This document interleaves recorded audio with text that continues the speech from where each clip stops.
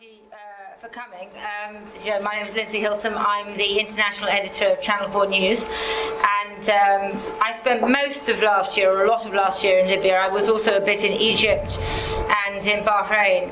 And last year was such an extraordinary year to be a foreign correspondent. I also reported the killing of Osama bin Laden. Sometimes I kind of forget that. In a normal year, that would be the highlight of the year. But last year, it's just sort of, that was just 1 week in Pakistan, because it was such an extraordinary year. And as John said, I've spoken here before. I'm always aware that the members of the public who come are usually about 300 times better qualified than I am, with endless degrees. And the journalists here, I could easily sit down and listen to any of you, because you all have extraordinary experience. So I see this more as a forum to raise some of the issues and dilemmas which I found myself having when reporting Libya for discussion. So what I'm going to do is I'm going to show a short video. This video is, it's not of one particular story, it's a kind of pull together of little clips from different stories. It's a bit like the 10-minute Hamlet, you know, it's the Libyan revolution in 4 minutes and 3 seconds. But that's sort of to remind us of what it was all about. And then I was going to talk about 3 things to do with television journalism: danger, depth, and bias, because I think that those are 3 issues which have come up very much in the reporting of Libya.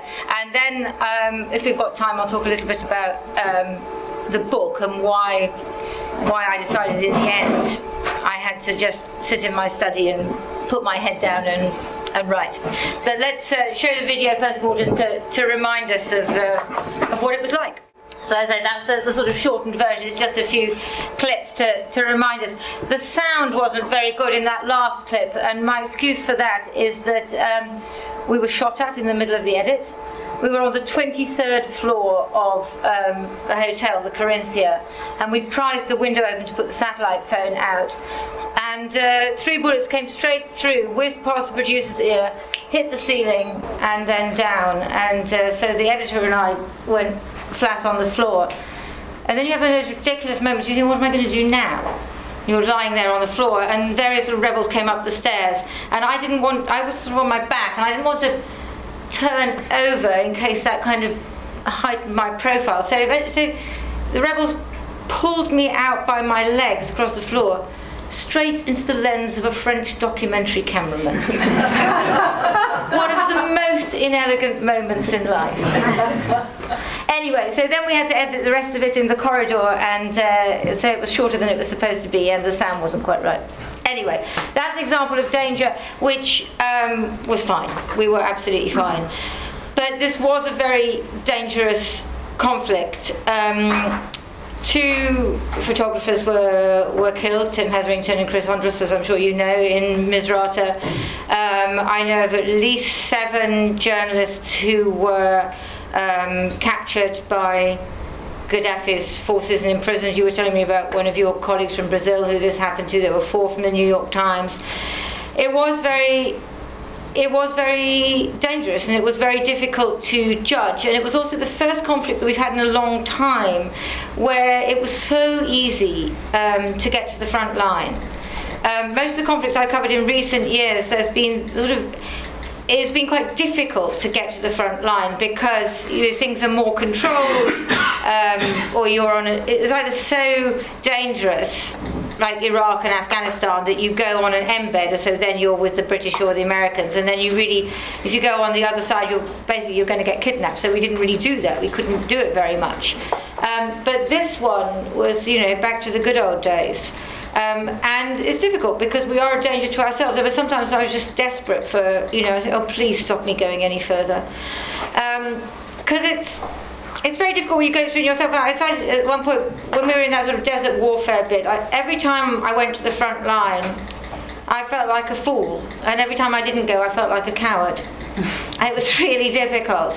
And you're always aware of other people who are pushing further and thinking, oh gosh, they're braver than me and I should do that. And then you think, oh. And it's very hard. And there were also a lot of young journalists who didn't have that much experience and didn't have big organisations behind them. I'm very lucky in that I work for Channel 4 News, I have ITN behind me, I've had hostile environment training, and I have a really sensible producer. And so every time I want to do something a bit silly, she says no.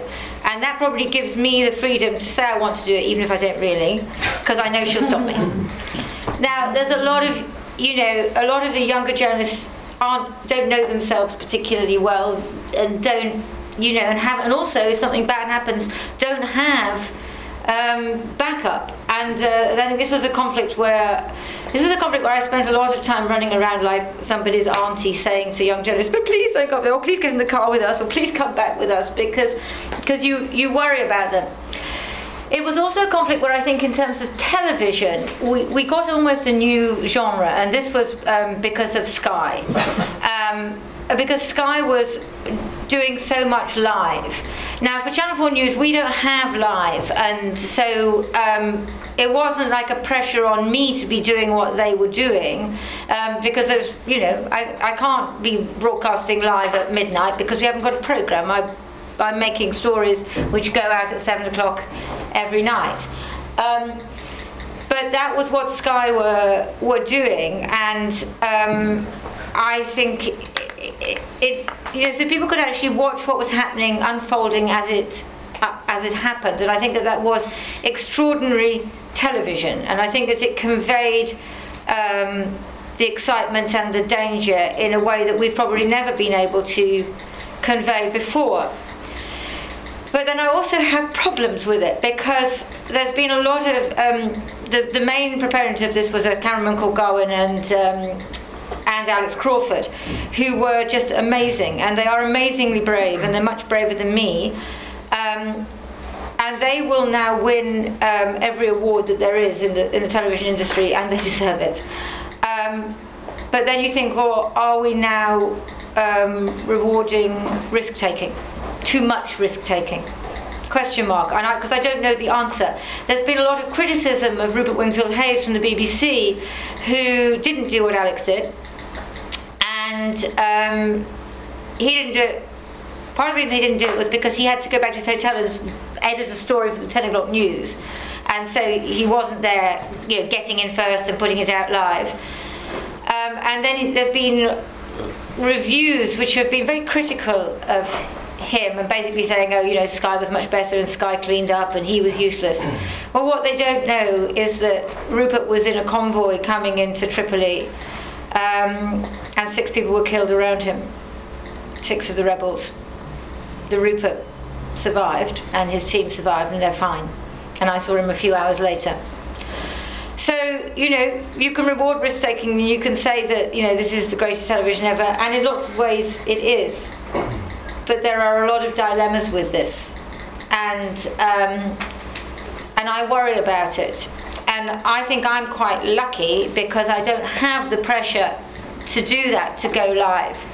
And also because I'm trying to do something slightly different on Channel 4 News. So those of you who watch it know that we try and, we will run stories a bit longer and a bit more depth. So that brings me to my second thing, depth. Well, of course, no television has a lot of depth because, 4 minutes, 5 minutes, that's not, very many words. It's not like a newspaper article. And so you think, well, what is television good for? What is it really good for? And I think apart from that, that live stuff, it's about giving people the chance to talk, and that's what I really like about it. I love Mukhtar, my friend who was going to give the painting back. Something like that kind of moment, I think, really gives you a sense of people. And Wanis El-Asawi, this makes me weep. The Abu Salim massacre, which occurred in 1996, which was when you had all these prisoners, most of them Islamists, and basically they rioted against the conditions in which they were kept, and the conditions were appalling. And then Abdullah Sanusi, who is the brother-in-law of Gaddafi, came in with various others, and they were supposed to negotiate improved conditions, and they thought that they had negotiated improved conditions, and then some of them were put on a bus to be sent for hospital treatment because they were sick and they hadn't been allowed hospital treatment before, and others was taken into this courtyard. This was in 1996, and they stationed soldiers all around and killed the lot, and killed the ones on the bus as well. And the day we went to Abu Salim, which was about 4 days after it fell in August, and I was there, and the producer came up and said, "Oh, we found somebody who speaks English who seems to be an eyewitness," and that was when I met Wanis. And it was the most extraordinary thing to be with this man who had spent 19 years in this prison. And he was an engineer. He's a very serious man. He's a very religious man. I've gotten to know him very well since that first time we met. And he said to me, I said, "Well, will you talk to us on camera?" And he said, "People have been trying to get me to talk to the BBC, New York Times." He said, "But I just haven't felt ready." He said, "But since I've met you here, okay, I'll talk today." So he told me his story. It was the first time he'd ever told his story, except to his wife. And to me, that's the most incredible. There was a moment where I didn't put a moment on there. He's so controlled. He's totally controlled. And then there was one moment where he was showing me the cell he was in for 13 years. And he just put his head in his hands and he said, "I don't know why I came here today." And that was as close as he got to really showing emotion. And I felt in that, I thought, well, that's also what television does. Apart from showing you that, the excitement, the danger, that's something where, the power of his words and his presence and what he says, to me, that's what's really important. And that's what is beyond. Charlie Brooker in The Guardian wrote a rather wonderful piece at the end of the year when he was reviewing the year 2011. And he wrote, this is what he wrote, "After a while, everything is reduced to an impressionist smear in your head. The protracted battle for Libya becomes a blur of tarmac sand and black smoke, intercut with footage of people repeatedly firing into the air as if they've declared war on the sky."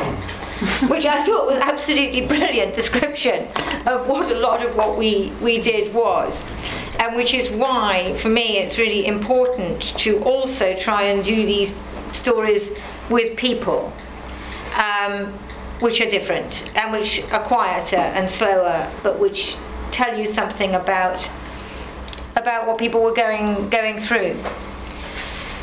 Then the last issue I wanted to touch on was bias, because we Western journalists, have been accused of being cheerleaders for NATO and for being too enthusiastic about the war in Libya and about ousting Gaddafi.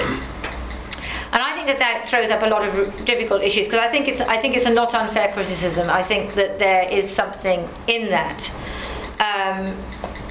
But I am not, equidistantly poised in this thing. I actually do not like regimes which mow down 1,200 men in a prison. I don't think on the one hand that's a bad idea, and on the other hand it's quite good. I think it's utterly abysmal, and it's our job as journalists to expose that kind of thing. And one of the things I felt strongly in Libya was guilt, that I hadn't done it before because I hadn't known about it. And when you think about Halabja, which is the signature atrocity of Saddam Hussein's Iraq, that was quite widely covered. We all knew about the gassing of the Kurds. How many of us knew about the mass murder at Abu Salim? Almost none of us. There was an Amnesty report which came out within a week, which was just a sort of indication something had crept out. And then for years there was nothing, because Libya was totally closed. And then by the time the information did come out, which was sort of dribs and drabs in the early 2000s, even the families didn't know what had happened. The families didn't know. They had no idea. And this is the thing that gets me more than anything. I did a story quite near the beginning with some of the families of the victims of Abu Salim, and I met a little old man, and he said, for 14 years, he said, I would go to see my brother-in-law who was in Abu Salim, and I would go with his wife and his children, and we would go up every 2 months, and we would take food and clothes, and we were never allowed to see him. And so we would leave the things with the guards, and we would spend a couple of days at the prison gate, and then we would come back. And he said, And we did that for 14 years before they told us he was dead. And you think, my God, my God, not just to kill someone, not just to disappear someone, but to let their family continue to bring them food and clothing when you know they're dead. That takes a particular kind of regime. So I don't feel unbiased. So how does one deal with that? Should we have therefore been more should we have been less sympathetic to the rebels? Were we too sympathetic to the rebels? I think that there's something in that. I think we were. I think that it was quite hard not to be, because of what we knew about Gaddafi's regime, and I think that they were very appealing, and I think an awful lot of people spoke English, and it was easy to communicate with people, and they seemed to have a lot of ideals and so on. And yet, obviously, you're not going to go straight from dictatorship to democracy. It's not going to be all right. I mean, the legacy of 42 years is not that suddenly everything's fine. And I think that there was a whole question throughout about what was the role of the Islamists, and we really didn't know. I mean, we spent quite a lot of time trying to find that out, and it wasn't always easy to find that out. And it's particularly not easy to find things out if you are doing primarily frontline reporting, where you have 3 or 4 hours a day when you're actually on the ground reporting, and and it's all things going bang. And so I think and also it's very, so what do? You're reporting that, and then you stand up like Cassandra in the flak jacket saying, oh, but I expect it'll all turn to a ball of shit soon. It's very it's very difficult to make those judgments. And I think that there is an issue about us being too enthusiastic, and so now, when it is, needless to say, going to a ball of shit, which I could have told you if you asked me, because it always does. My father always used to say, no situation's so bad that it can't get worse. That you've got, there are no political parties in Libya. There was no state in Libya. There was nothing there. So all you have is a great big hole. It's a great big vacuum. And obviously into that you get militias. You get Islamists. You get a lot of rivalry between the towns. People talk about tribes, but it's more in Libya, from my understanding, it's more to do with different towns, because different towns had their own militias, and now they won't put their weapons down. So all of those issues come up because of the nature of Gaddafi's rule.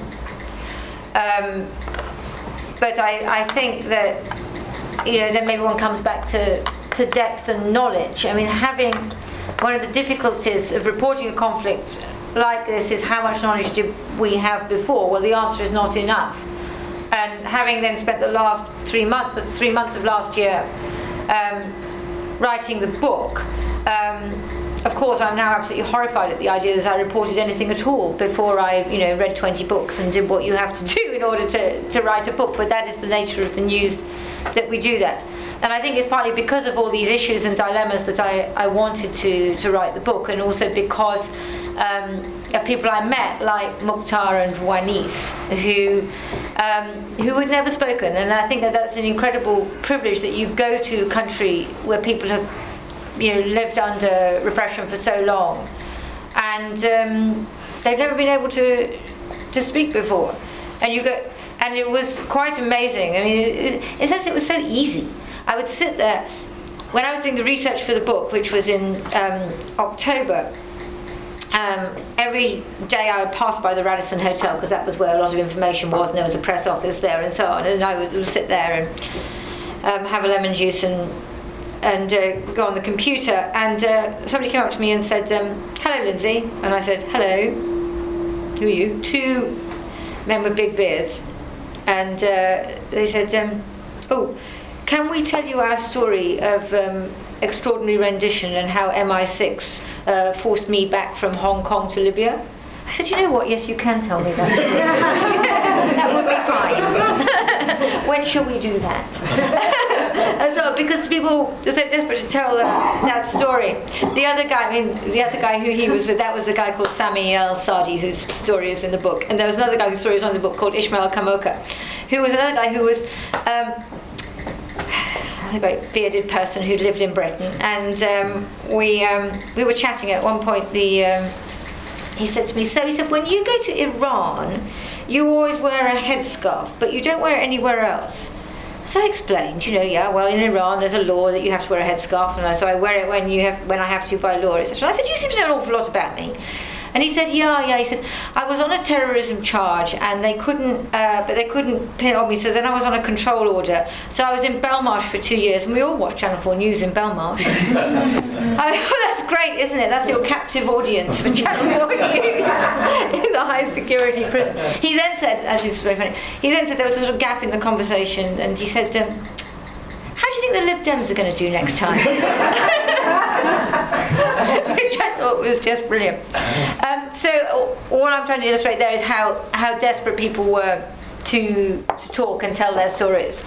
I'm going to end by just reading a little excerpt from the book, which is sort of meant to illustrate how different it is from doing television and what you can do in prose. This is the beginning of chapter 9, which is the chapter about the fall of Tripoli. Sometimes, as the gunfire sputtered outside, Ahmed would close his eyes and think of Seattle. True, he'd screwed things up by dropping out of college, but nonetheless it was a good life in America. He was 34, a jeans and leather jacket guy.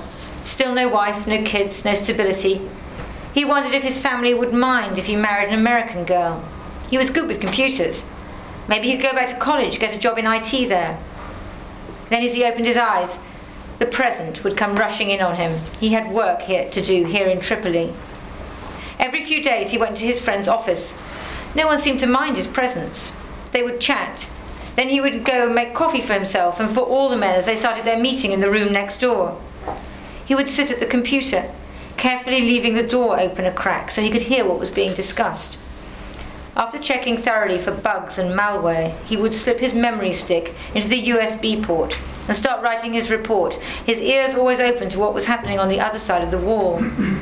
When he had finished, he would open the email and put the report into drafts, never sending anything. He'd take out the memory stick, making sure not a trace of what he'd been doing was left on the computer. After the meeting finished, he would hang out for an hour or so, shooting the breeze, trying not to think of the memory stick burning a hole in his pocket. Time to go home. In London, Ahmed's brother-in-law would open up his email and go into drafts. He would read the report, compare it with others, and then he would forward it with a covering note to his contacts. Why did they never suspect? Why did they never question him? Every day it seemed more incredible. His friend was one of Gaddafi's closest aides, and officially Ahmed had no business in that office. Ahmed's family had left Libya for the US after their properties, lands and businesses were confiscated in 1978, only returning in the 1990s. Nothing had been returned, and everyone knew they had a grudge against Gaddafi. Yet here was Ahmed sitting in the heart of the Libyan government military planning machine, sending intelligence reports to NATO. And so that I read, after I interviewed Ahmed, not his real name, first time I wrote that in a longer bit, and then I saw him again and I read it out to him. And he looked at me and he said, "How did you get inside my head?" Mm. And I said, "Because you told me." You basically told me all of that.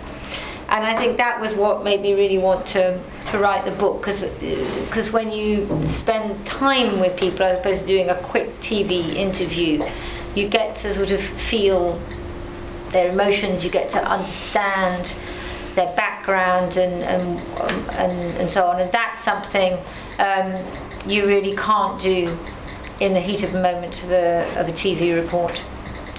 So that's half an hour. So I mean, I'm sure other people have lots of other experiences, because I know many of you have also covered conflicts and so on, and presumably have ideas on danger, depth and bias, all of which are dilemmas for me, nothing that I've completely sorted out.